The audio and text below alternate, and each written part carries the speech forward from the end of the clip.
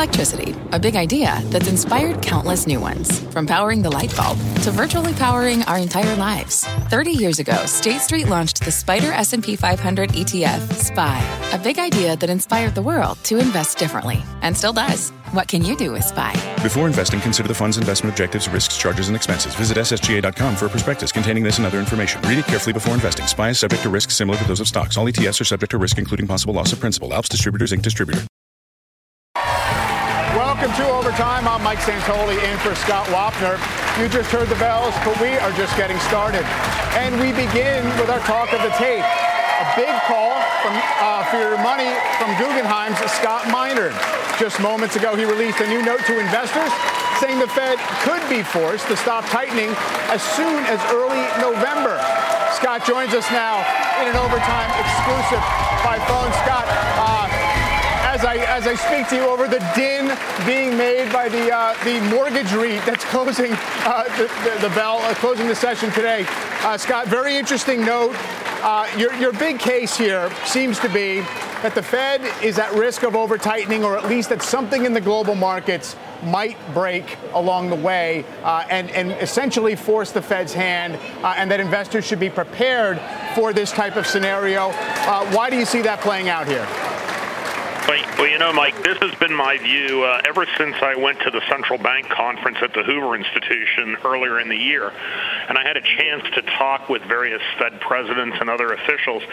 And it was clear to me that the comment I walked out with and I took back to my traders was the Fed will push this until something breaks. And so, it's very clear as things have gone on over the past few weeks, especially in the last 2 weeks, that we are seeing cracks all over the place. Of course, probably one of the biggest was the incident we had in the UK, where the Bank of England had to step into the gilt market to prop up gilts to offset the risk of what could have become a global financial downward spiral. And, there are other things out there that have been challenging. We know that mortgage REITs have been in the mode of having to be forced liquidators of mortgages, just at the same time that the Federal Reserve is allowing their mortgage portfolio to run off. And then, of course, we have this synchronized tightening by all the central banks, or the major central banks around the world, including the Bank of Japan and the ECB. So global liquidity is receding. It's receding rapidly. I pointed out before that for the first time in history since the Great Depression, M2, the broad definition of money, is actually contracting.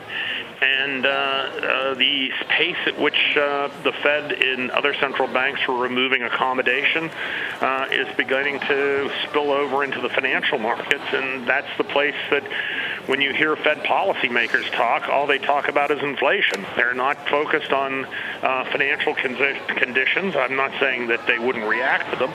Matter of fact, what I would say is they're going to be likely to have to react to them, because I think the market is going to force a pivot on them, and I think we're only weeks away.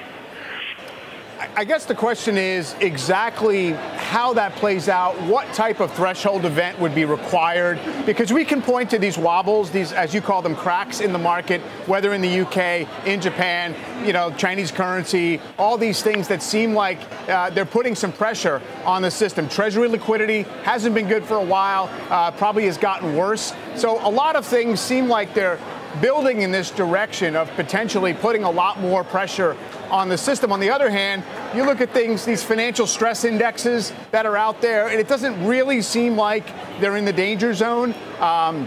Maybe the Fed is simply expecting that it should be able to go a little bit farther in terms of its rate hiking program, get in the zone of where they're trying to get rates above 4%, and they may get lucky and inflation could ease back. I mean, what's to say that it comes to a head before that moment? Well, Mike, I think that what you just said is true. But history has shown us that financial accidents tend to occur during periods of Fed tightening, and they come out of very dark corners of the financial markets. We saw the incident in the UK where the pension funds had a derivatives crisis essentially around their LDI strategy. But if you go back in time, go back to 1987, the stock market crash occurred as a result of central bank tightening, and nobody had expected that on Black Monday we were going to have a collapse in stocks. The same thing was true for Orange County. When Orange County suddenly had to declare bankruptcy, nobody expected it. This was an obscure part of the municipal market. And then, of course, long-term capital. That was in 1998 when the Fed was raising rates. And again, here was a hedge fund that had a huge exposure to options and other levered assets that they had to liquidate. And eventually the central banks just had to step in, intervene, and lower rates to bail out the market. So, I think that we're getting close to that. We're seeing stress indices like Bank of America's MOVE index on volatility.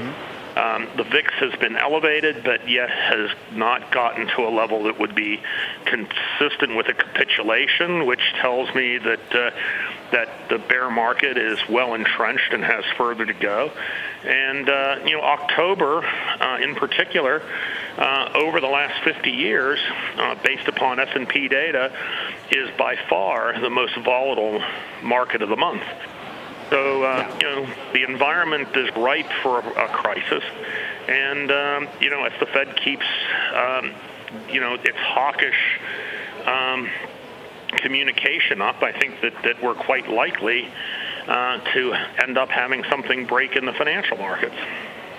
Well, it's interesting because you mentioned in your piece that the Fed has raised short-term rates by 3 full percentage points in 7 months. I would imagine 8 months ago, if we had imagined what would happen if that were to occur, the Fed to hike by 300 basis points in 7 months, maybe we would have thought something would already have broken. Does that tell us anything about resilience, or is it just, we got lucky? And also the argument that the financial system in general is in a little bit better shape, more capital buffers. You have the Fed saying it learned its lesson about how much it needs to keep in the way of reserves in the system based on the 2018 experience. So I guess, again, the question being, why do we think that the fuse is so short at this moment? Well, look, the things the Fed is measuring are much better than historically. Obviously, banks are much better capitalized than they were prior to the great financial crisis. The banking system is in extremely strong shape, but at the same time, they're facing large losses on their bridge financings. And when you look at the shadow banking system, the pressures are building. Their pressures are building in leveraged loans, in CLOs, in the mortgage market. And so, it's just a matter of a pinprick that could bring about, a Fed pause or a pivot. And let me give you just one example, Mike, and it's interesting. We're on the eve of this right now. 75% of the time, over the last 25 years, non-farm payrolls have come in lower than expectation for the month of September, a number we're going to get tomorrow. Something like that would probably catch investors off guard and could, immediately lead to a rally that people who are waiting around to pick the bottom are going to miss the rally. So the argument I make in the paper is, look, all the signs are here. I can't tell you exactly what will cause it, but the environment is ripe, and when the Fed pivots, they're not going to pre-announce it. No one's going to ring a bell. And with everything, at very attractive levels like corporate bonds, treasury bonds, even equities, which I still think have another, some downside left here. But again, nobody can pick the bottom perfectly. And, the fourth quarter historically is a seasonally very, very good quarter for equities and risk assets. And so I just think investors are still too busy licking their wounds and looking for a bottom, and it's time for them to commit some capital. So you think that they're too busy looking for a bottom, but you think that in advance of a potential accident, it makes sense to start being positioned for the eventual capitulation of the Fed that will get us out of it?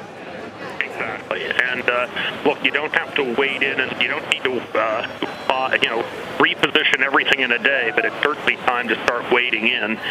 And, all of these sectors look very attractive.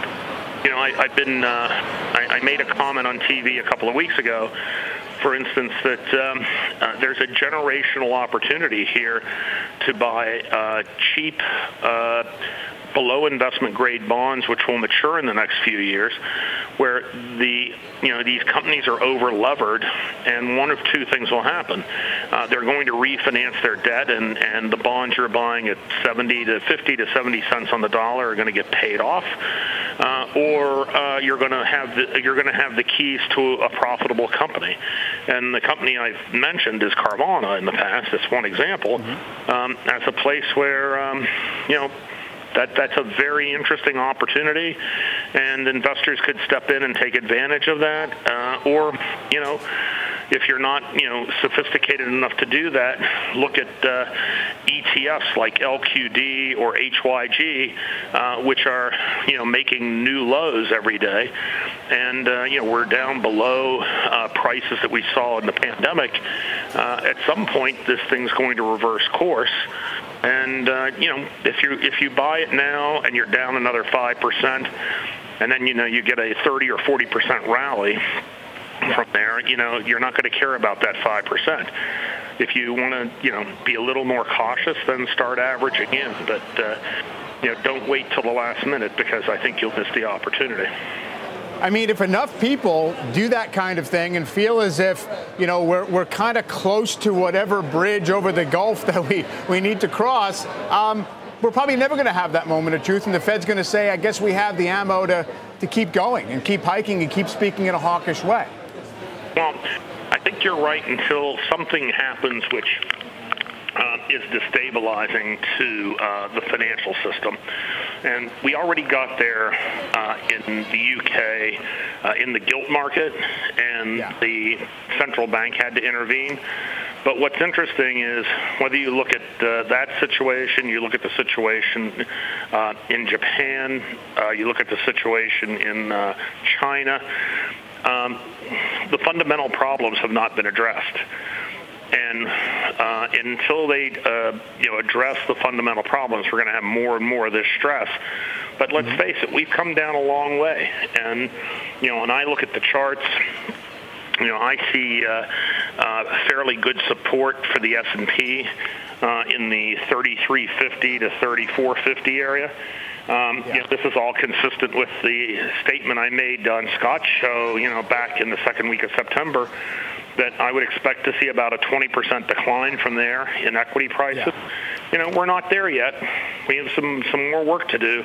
But, on the dip, which I think is coming in the next couple of weeks, it's the opportunity to be a buyer. Yeah, I mean, obviously those instances you mentioned from the past, right? Orange County, long-term capital, a lot of those things really didn't come along with tremendous equity downside beyond what we've already seen in the market right now. So it would fit in with those types of scenarios. Are there, you're in the bond market every day. Are there specific pockets where you're seeing liquidity really seize up, where you're really seeing dislocated prices and things like that at this point, or are you just anticipating that? No, we're definitely seeing it. It's very difficult to sell any block sizes in corporate bonds or high yield bonds. Even treasuries are trading in smaller lot sizes than they normally would. And then there are areas of complete dysfunction. For instance, I think emerging markets, the liquidity is exceptionally tight. And right now, if you're a high-yield bond borrower and you want to come to the market, 99% of the borrowers cannot access the market because the market can't digest a new issue high-yield bond. So we're seeing it, and, I think you make a very good point, which is the downside, when Orange County happened, when long-term capital happened, that was definitely a buy the news event. The downside that occurs after the announcement is somewhat limited. So, investors, should probably be less concerned about timing the market and more concerned about looking at valuations. Yeah. Well, Scott, really appreciate you coming on and walking us through your thoughts for today. Appreciate it. Talk to you soon. I appreciate it, Mike. Thank you. All right. Well, joining me now with some instant reaction to that interview and what's happening in the markets, Triveri, it's Adam Parker. On set, Adam, good to see you. Good to see you. Thanks for having me. Now, the general set of issues Scott's talking about, that's been hovering over the markets for a while. Is Fed going to go too far? Is something going to we're going to have an accident along the way or not? And what's priced in? Yeah, look, everyone has a different amount of capital they're deploying, different time horizons. So, I think a lot of your viewers are probably a little bit shorter term with a little less capital than Scott, right? And that's saying it mildly, meaning I don't think most people want to buy the equity market before the imminent fixed income disaster that he's forecasting. That feels wrong to me. But I know what he means. He's probably not been involved in equities and been right and trying to figure out when to make a multi-year investment. So I think there's always a kind of a mismatch of assets and timing. My own personal view is that it's really hard to know what the Fed's going to do. We know, and I say this all the time on this program, these guys were buying billions of dollars of mortgage-backed securities when housing was amazing in every MSA. So they could continue to be hawkish, and they've kind of on that path. And I feel like we'll know next Thursday with the CPI, another data point, it's going to be high. Yeah. Right? I know it's going to be high. So I don't know if the data short-term, I know we mentioned the jobs report, I don't know if we're going to get enough dovish data in the near term. I thought his point on November was kind of interesting. That's clearly out of consensus if they get dovish by then. So I'm more focused on earnings, and I think earnings are going to be bad. Mm-hmm. I think guidance is going to be bad, and I think the key performance indicator we're focusing on at Triveri is inventory. Because I know a week or two ago when we were on together, you saw Nike, you saw Micron, you started to see some weaker inventory numbers, and I think that's the main thing I'm focused on in the next week or two as earnings start unfolding. And of course, the big question is, has the market got part of the way there, right? In terms of figuring out that things are not going to live up to expectations. I think part of the way, and I think maybe that part of what Scott said, I agree with. Like, we're down, but we probably could go down more. We think earnings estimates are 15% too high for next year. Yeah. That's, I think, an interesting debate that I've been warming up to the last 2-3 weeks is, are we sure 2024 earnings are going to be above 2023? Yeah. Or could it just be, we have a very high nominal GDP now, it's starting to come down, and maybe it's just going to be a very slow bathtub shape sort of thing, and not the V shape that's currently in most institutional investors I talk to. They're underwriting 2024 numbers being above 2023. Right. And they need that to get the valuations to look, once in a lifetime attractive at a minimum. Right. So I think that's an interesting debate. Let's see how. Right. If the Fed gets inflation, let's say it's down to 2-3%, nominal growth is not great. Right. Yeah. I don't think there's any way mathematically they get to 2-3% anytime soon. They need a colossal recession to get there. So I think what they should do is just say, look, we ran below 2 for a decade, made you believe deflation wasn't a problem. We're going to run above 2 for a decade, make you think hyperinflation is not a problem, and maybe equities, they can kind of massage the language. Yeah. I think another important point is, the reason people want to own equities when the Fed gets dovish is they think the price to earnings ratio is going to expand, right? That's what they're saying. Sure. But remember, the price of the market is the price to earnings times the earnings, right? You cross out the E in the numerator, cross out the E in the denominator, get the price, right? So the problem is, as they get dovish, it's probably because their earnings are coming down. And so I have a little bit less confidence that cocktail is so enticing at this point. Well, it's still early in the downward earnings revision. Well, and history does say that the first cut is actually not one to buy if you've been in a recession. So we'll have to see how that goes. Adam, sit tight for a minute. Let's get to our Twitter question of the day. We want to know what you think about Scott Minerd's big call. Will the Fed be forced to stop tightening by the end of the World Series next month? Head to @CNBC Overtime on Twitter to vote. We'll share the results later in the hour. And we're just getting started here in Overtime. Up next, our all-star panel standing by to break down today's market pullback, plus how they're positioned heading into tomorrow's jobs report. We are live from the New York Stock Exchange. Overtime. We'll be right back.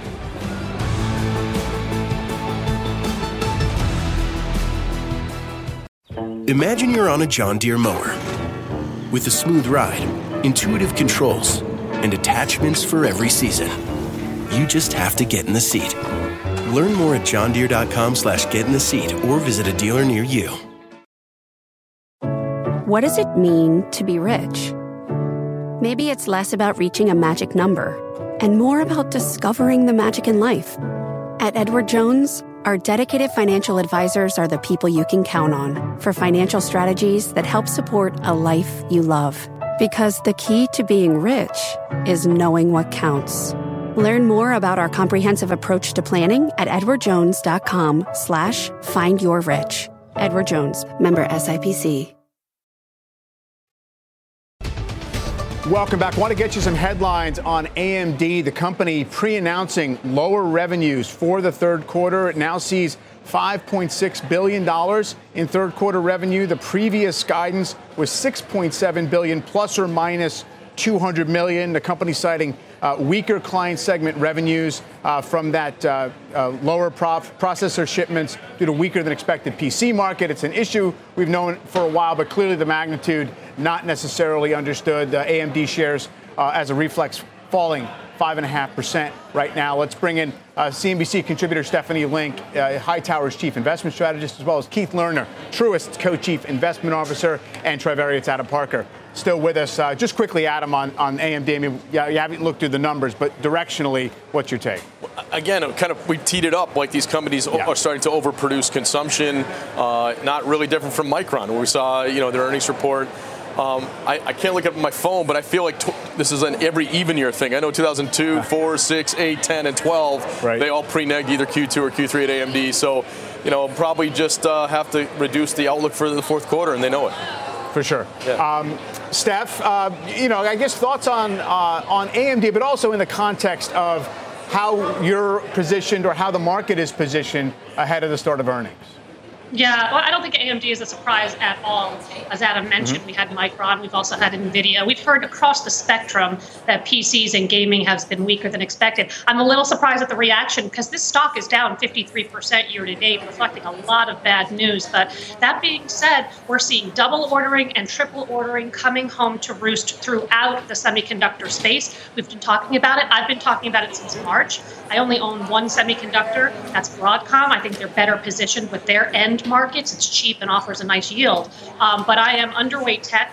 I am underweight semis in general. And I don't think, I plan on staying that way into the end of the year. I'm more focused on kind of the commodity sectors. I like energy. I just added to Occidental just yesterday. I think that market stays very tight for a lot longer. I like materials, industrials. And what's interesting, Mike, is that value actually has outperformed growth. And those are value sectors along with financials. Value's outperformed growth by about 12% year to date. And I think that is going to continue. So that's another reason why I'm not overweight or even market weight on tech. In terms of the market, it felt good on Monday and Tuesday and even yesterday's rally because people thought that the Fed was going to pivot. This is exactly what happened in June. The Fed is not going to pivot. And if you listen to Neil Kashkari today, quite hawkish, and he's a voting member starting next year. So it matters. So I think the Fed is going to stay very hawkish. They're going to continue to raise unless something breaks, like Maynard said.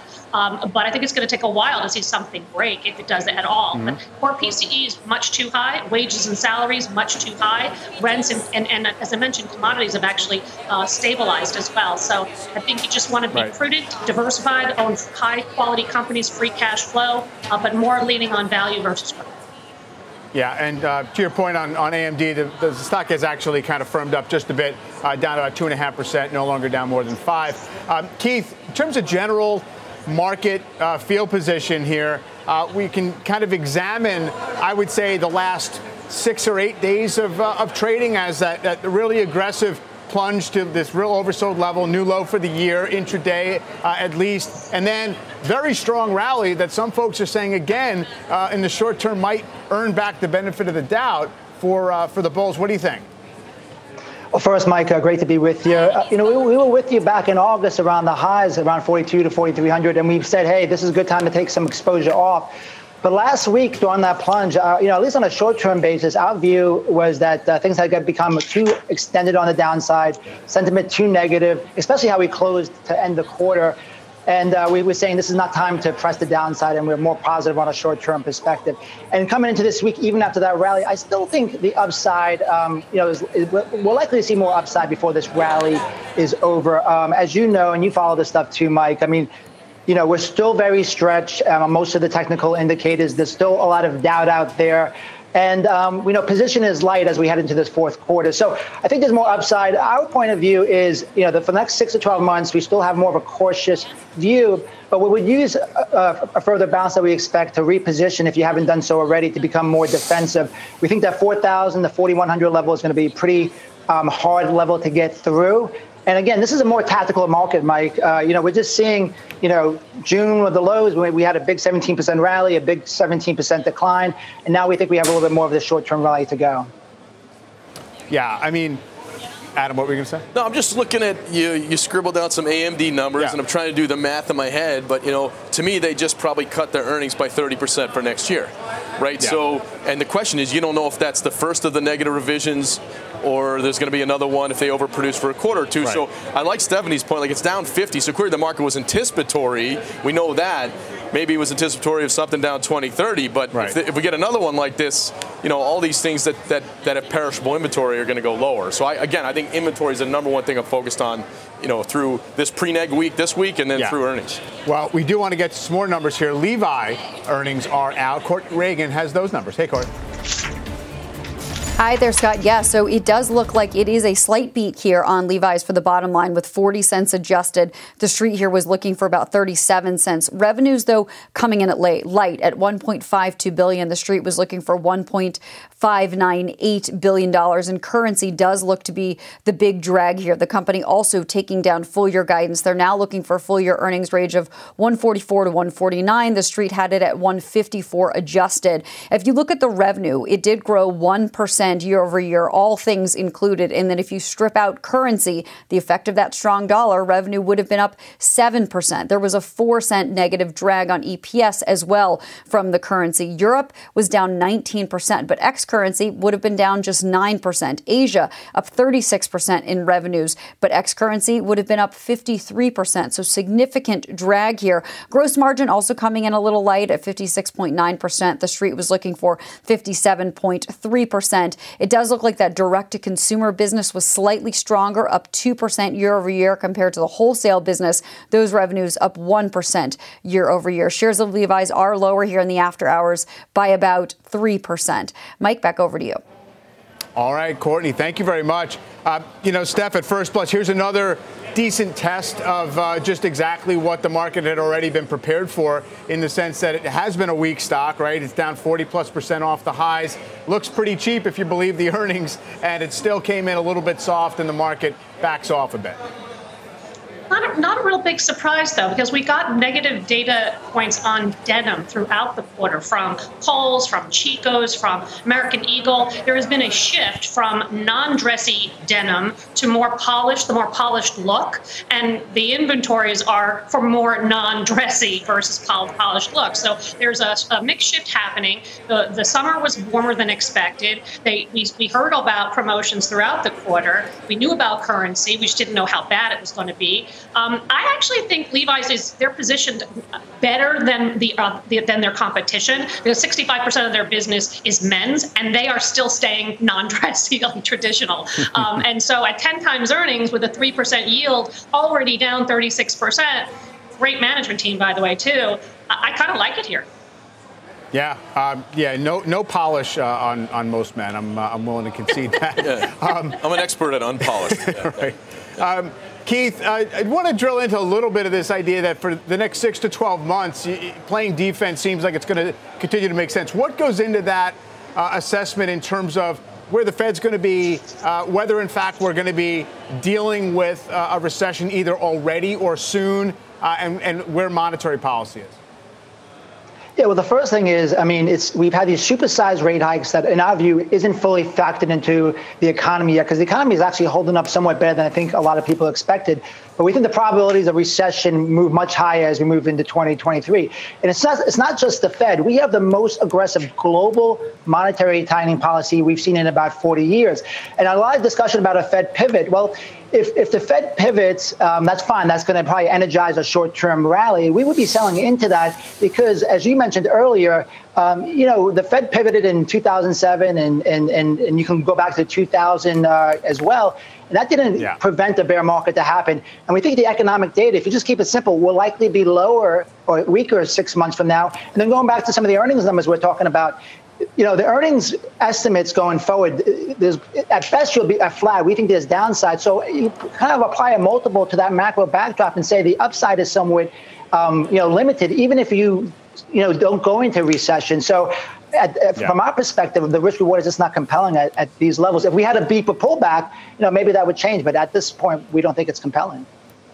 Yeah, arguably, it would be, on balance, relatively lucky if we did bottom at the current valuations, and with a 25% drop. We'll have to see how that goes, guys. Thanks, everybody. Adam, Steph, Keith, great to talk to you all. Time now for a CNBC News update with Shepard Smith. Hi, Shep. Hi, Mike. Joining Team Shiny Jeans, here's what's happening. President Biden announcing an executive order to pardon every American convicted on federal charges of simple possession of marijuana. The White House says it's about 6,500 people, and the president says he wants governors to take similar action. Mr. Biden also asking federal authorities to review how marijuana is classified as a drug. Strangely, it has the same classification as heroin and LSD. Closing arguments today in the latest defamation trial against Alex Jones. He's already been found guilty. The jury will decide how much in damages Jones must pay to the families and an FBI agent who sued him for repeatedly claiming that the Sandy Hook massacre was a hoax. Alex Jones says he's boycotting the trial. And the January 6th committee is confirming to NBC News now it will hold its next and likely last public hearing 1 week from today, 1 p.m. Eastern Time. The panel postponed last week's scheduled hearing because of Hurricane Ian. Tonight, tensions mount over North Korea's continuing missile tests. Another bombshell drops in the Herschel Walker Senate campaign drama, and matchmaking with a new dating app for conservatives on the news. Right after Jim Cramer, 7 Eastern, CNBC. Matt or Shiny, Mike, where are you? Matt, usually Matt. Yeah, right. I like not to joke too much. I feel you. Appreciate it, Shep. Up next, doubling down on the bear case, PIMCO's Erin Browne cautioning against buying the bounce, plus the one sector where she's sounding the alarm. She makes her case after the break. Overtime, we'll be right back. At Capella University, you'll get support from people who care about your success. From before you enroll to after you graduate, pursue your goals knowing help is available when you need it. Imagine your future differently at capella.edu. The major averages finishing lower on the day, but still on pace for their first positive week in the past 3. And the recent bounce has brought out the bulls. Take a listen to some of the commentary on Overtime just this week.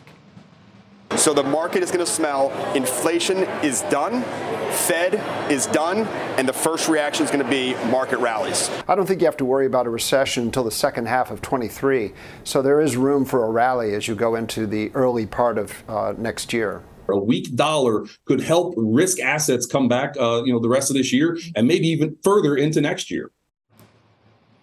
Well, our next guest says don't buy this bounce. She's sounding the alarm that the market is still too optimistic about a soft landing. Joining us now is Erin Browne, portfolio manager at PIMCO. Erin, good to see you. And it's great to have you here, especially on a day when it really does seem like there's a lot of offsetting currents you can observe in the markets right now in terms of Fed expectations, decent economic numbers, the market a little wobbly. Why do you think it's not the case that, look, we've had the median decline that you usually get in the S&P for a mild recession, and it's not time to start expecting things to improve a bit? So I think the market broadly is expecting that we're going to have a weak GDP over the next year. But what's interesting is when you look at earnings estimates, they still haven't derated. We've certainly seen the PE multiples come down back to sort of normalized levels of what you would expect going into a recession, but the earnings haven't changed at all. Like, in fact, the S&P 500 still, consensus is still looking for about up 7.5%, 8% next year. Our forward-looking models are calling for it to be about down 9% next year. And there's risk to the downside from there. And so there's this real dichotomy between what the economists are saying and what, bottoms-up consensus analysts are saying. And I think there's where the problem lies. The other problem is that margin expectations are still looking for margin expansion, which is, absolutely crazy next year. So I still think that there's room for downside from here. Our target is I'd probably start to nibble or at least stop selling at 3,400 and probably start to nibble at around 3,250. But that's, 10 to 15% downside from current levels. Sure. And you think industrials in particular or that part of the market and the economy are vulnerable here particularly? That's one of the places that I think is most vulnerable. You saw a lot of pain from the consumer discretionary names in the first and the second quarter, but you're just now starting to see CapEx expansion plans be, pulled back. You're starting to see factories be shut down because they have to be idle because gas and energy costs are too expensive. I think that's where you're going to start to see the pain, but we're just at the starting point of that now. You'll see a little bit of it into the end of this year, but I think the fourth quarter earnings, which are going to come out in January of next year, that's where you're going to see a little bit of kitchen sinking. But you should start to set up your positions now to prepare for that event. Prepare for the recognition that things are not good, or prepare for the rebound? No, prepare for the recognitions that things aren't good. So essentially get defensive here. Right, and get defensive here. You're starting to see it, absolutely, and you started to see some of the names, start to cut back. You saw it most recently with U.S. Steel. You've seen it, again with, some of the auto names as well. Yeah. But there's a lot more pain to be felt. And when you look at the shippers and you look at the transports, what you're seeing in terms of contract negotiations, that's a very big tell. Yeah, interesting. Margin expectations probably need a reality check in that case. Aaron, got to run. Thank you very much. Appreciate you coming by. Coming up, key levels to watch. Top technician Jonathan Krinsky is charting the markets where he sees stocks headed from here. Plus, another check on shares of AMD falling after cutting revenue guidance. Top chip analyst Stacy Rasgon joins us next. We are back in overtime. Another check on shares of AMD. They are lower now by about 3.8% after the company cut third quarter revenue guidance. Chipmaker now sees revenues coming in at $5.6 billion. That is down from the $6.7 billion previously expected. Joining us now is Bernstein chip analyst Stacy Rasgon. Stacy, how much of this is really out of the blue, a shock, or how much of it is what the market's been handicapping? Well, it's all PCs. They're missing PCs by $1 billion. Like, PCs are coming in, the client business is coming in 50% lower than their guidance. Everything else kind of looks like it's holding in okay. Data center looks all right. Gaming looks all right. Embedded looks all right. It's almost all PCs here. Everybody knows PCs are very weak, and they've been getting weaker. And so I think that has been a question. We've seen this from other folks. We've seen Intel, who took numbers down last quarter and has already been talking them down again this quarter. Intel's coming in low. We saw NVIDIA, like in some of their things, be weak. Anybody exposed to that market's weak. So we knew it was going to be bad. The question was just how bad. I would argue that this is probably worse for AMD than most people were thinking it could be. Mm-hmm. But at the same time, if everything else is why you're owning the stock anyways, if that's holding in okay, and now we've got this kind of clearing event where they're literally cutting the client business in half sequentially, that might help to put a bottom in on things. But that's where we are right now. Certainly, I do think that this was a bigger cut, though, than I think people were expecting. Yeah, and to your point, I mean, it's clearly not the main driver of the valuation of AMD, even if it's a big revenue number. Previously, I recall speaking with you, whether it's about NVIDIA or one of these other names, where the street just looks for that moment where it seems like the new projected earnings level seems realistic and you can build from there. Have we reached that point yet? Well, we'll see where things come in. They did not guide. By the way, they've been giving a full year guidance before, so you get back into Q4. They did not update that guidance, so we don't actually know what Q4 looks like. I would hazard a guess that things are still in flux, especially in that PC market. So they're probably still trying to figure out where things are going. And then we'll see where numbers end up next year. But I mean, you can make some pretty dire assumptions for where things are going to go. And you could get to an earnings number probably for AMD where the multiple would still be pretty attractive, even on where it's trading right now, like in the mid 60s. I mean, the street right now, I think for next year is like high fours, maybe up to $5. Like even if that number turned out to be 4, even if it turned out to be 350, on a trough kind of level for earnings, like it's not a bad thing, especially if you could now hopefully make the bet that the bottom is in. And by the way, there's lots of names across the street that trade like this where we've all been waiting to see the bottom get put in. Usually when it happens, they tend to work. Go look at Micron or something like that, for example. Yeah, exactly. Yep. Stacey, appreciate you jumping on. Thank you. Yeah. Oh, you bet. Anytime. All right. Up next, another down day on Wall Street, but the action isn't over. We're tracking the biggest movers in overtime. Seema Modi standing by with what's moving. Hey, Seema. Mike, a significant move in cannabis stocks after a big announcement from President Biden. We will unveil the key movers and also talk about what it means for the industry. We're back in 2. We're tracking the biggest movers in overtime. Seema Modi has them. What do you have, Seema? Hey, Mike, cannabis stocks moving in overtime after President Biden said he would pardon federal offenders for simple pot possession. Biden will also review marijuana's status as a Schedule I controlled substance. Tilray is higher in the OT. Cronos and Aurora, though, are both lower at this point. Aurora down about 1.5%.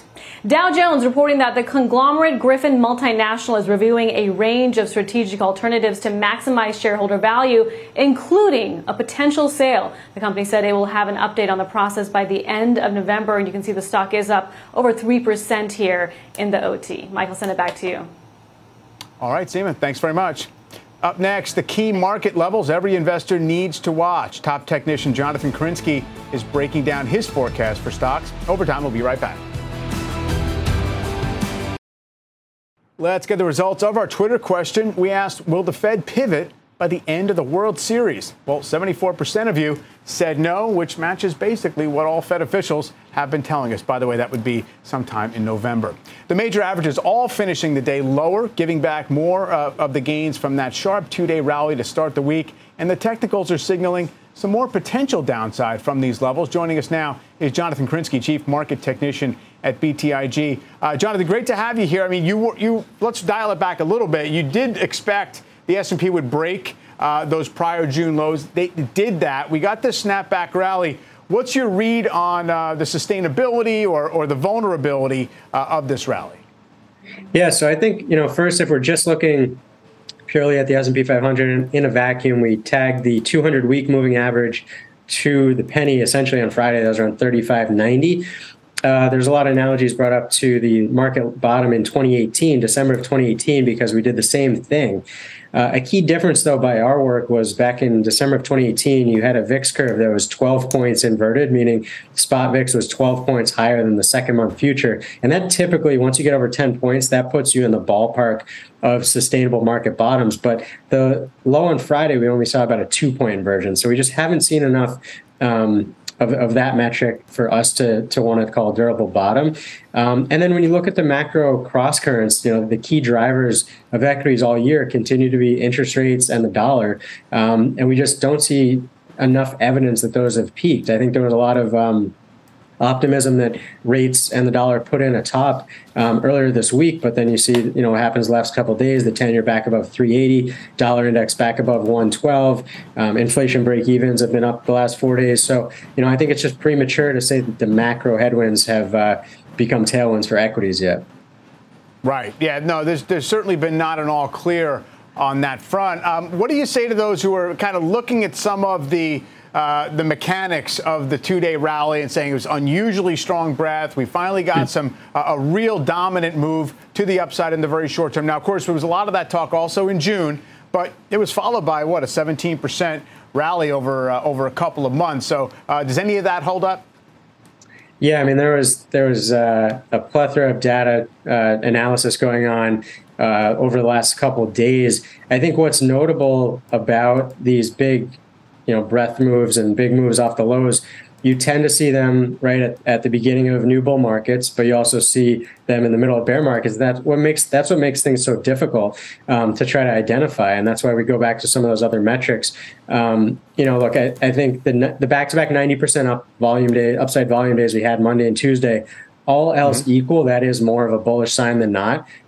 We looked, I think, August 2011 was kind of the one notable failure in the last 15 years or so, where you had that in late August 2011, and then you went on to make new lows about 12% lower. So there have been failures of that. I think, again, one other key, big picture metric we just highlight, the monthly RSI in the S&P 500 only got down to about 43 as of Friday. In the entire history of the S&P back to 1929, we've never bottomed after a 20% drawdown or more, unless you've got that monthly RSI below 42. So again, you could argue we're close enough, but history says there's enough things that say we're not quite there yet. Yeah, it's really tough. There's the judgment calls kind of pile on top of each other when you're trying to figure this stuff out. Thanks for walking us through some of it, Jonathan. Appreciate it. Thank you. All right, we have a news alert on Twitter, another one. Kate Rooney has the details. Hi, Kate. Hey there, Mike. Yeah, the latest in the Twitter Elon Musk saga here. Elon Musk had asked for a stay, in this case, Twitter responding in a letter saying that they are not on the same page. They don't think the judge should issue a stay. I'll read you the statement here from Twitter. Twitter opposes the defendant's motion. The obstacle to terminating this litigation is not, as the defendants say, that Twitter is unwilling to take yes for an answer. The obstacle is that the defendants still refuse to accept their contractual obligations for months. It says here defendants have pursued increasingly implausible claims. So some pushback here from Twitter, and building on David Faber's reporting earlier that the company that Elon Musk had been looking for a stay, but Twitter here responding, and the latest statement from the company in this deal saga. Back to you. So we're seeing the stock kind of hover. It firmed up a little bit just to try to pull it apart a little bit. So Twitter, the plaintiff, essentially saying that Musk seems to want a way out of his obligations by trying to agree to effectively the same terms. I mean, it seems to be about financing commitments and things that would otherwise come along with him going through with the original terms. That's right here. And there also is some other details in here, Mike, that they talk about the threat of further mischief and delay, and the idea that Musk's motion to delay the trial is just a tactic in trying to sort of kick the can down the road. But it does seem to be, the shares are moving around a little bit here, but the latest in sort of this chess game that these two companies are playing that's still really unfolding here. But it says, Twitter will not take yes for an answer. Astonishingly, they have insisted on proceedings with this litigation, recklessly putting the deal at risk and gambling with their stockholders' interests. So a lot to dig in here, Mike. We'll bring you the latest as you get more. Yep, there will be more, Kate. We're sure of that. All right, thanks a lot for breaking it down for us at this stage, Kate Rooney. Take a look at how the market did close today. The underperformer was the Dow. The NASDAQ held up better. It was better breath. So the locus of the weakness was in some of the cyclical stocks today. Also the defensive stocks. Utilities, one of the weakest groups, definitely giving way. Talked earlier a little bit about the real estate sector as well. Small caps, not as bad, down about 0.5% as we wait for that jobs number tomorrow. Expected to be a decent one. The market seems to want a softer print. That does it for Overtime Fast Money. Begins right now.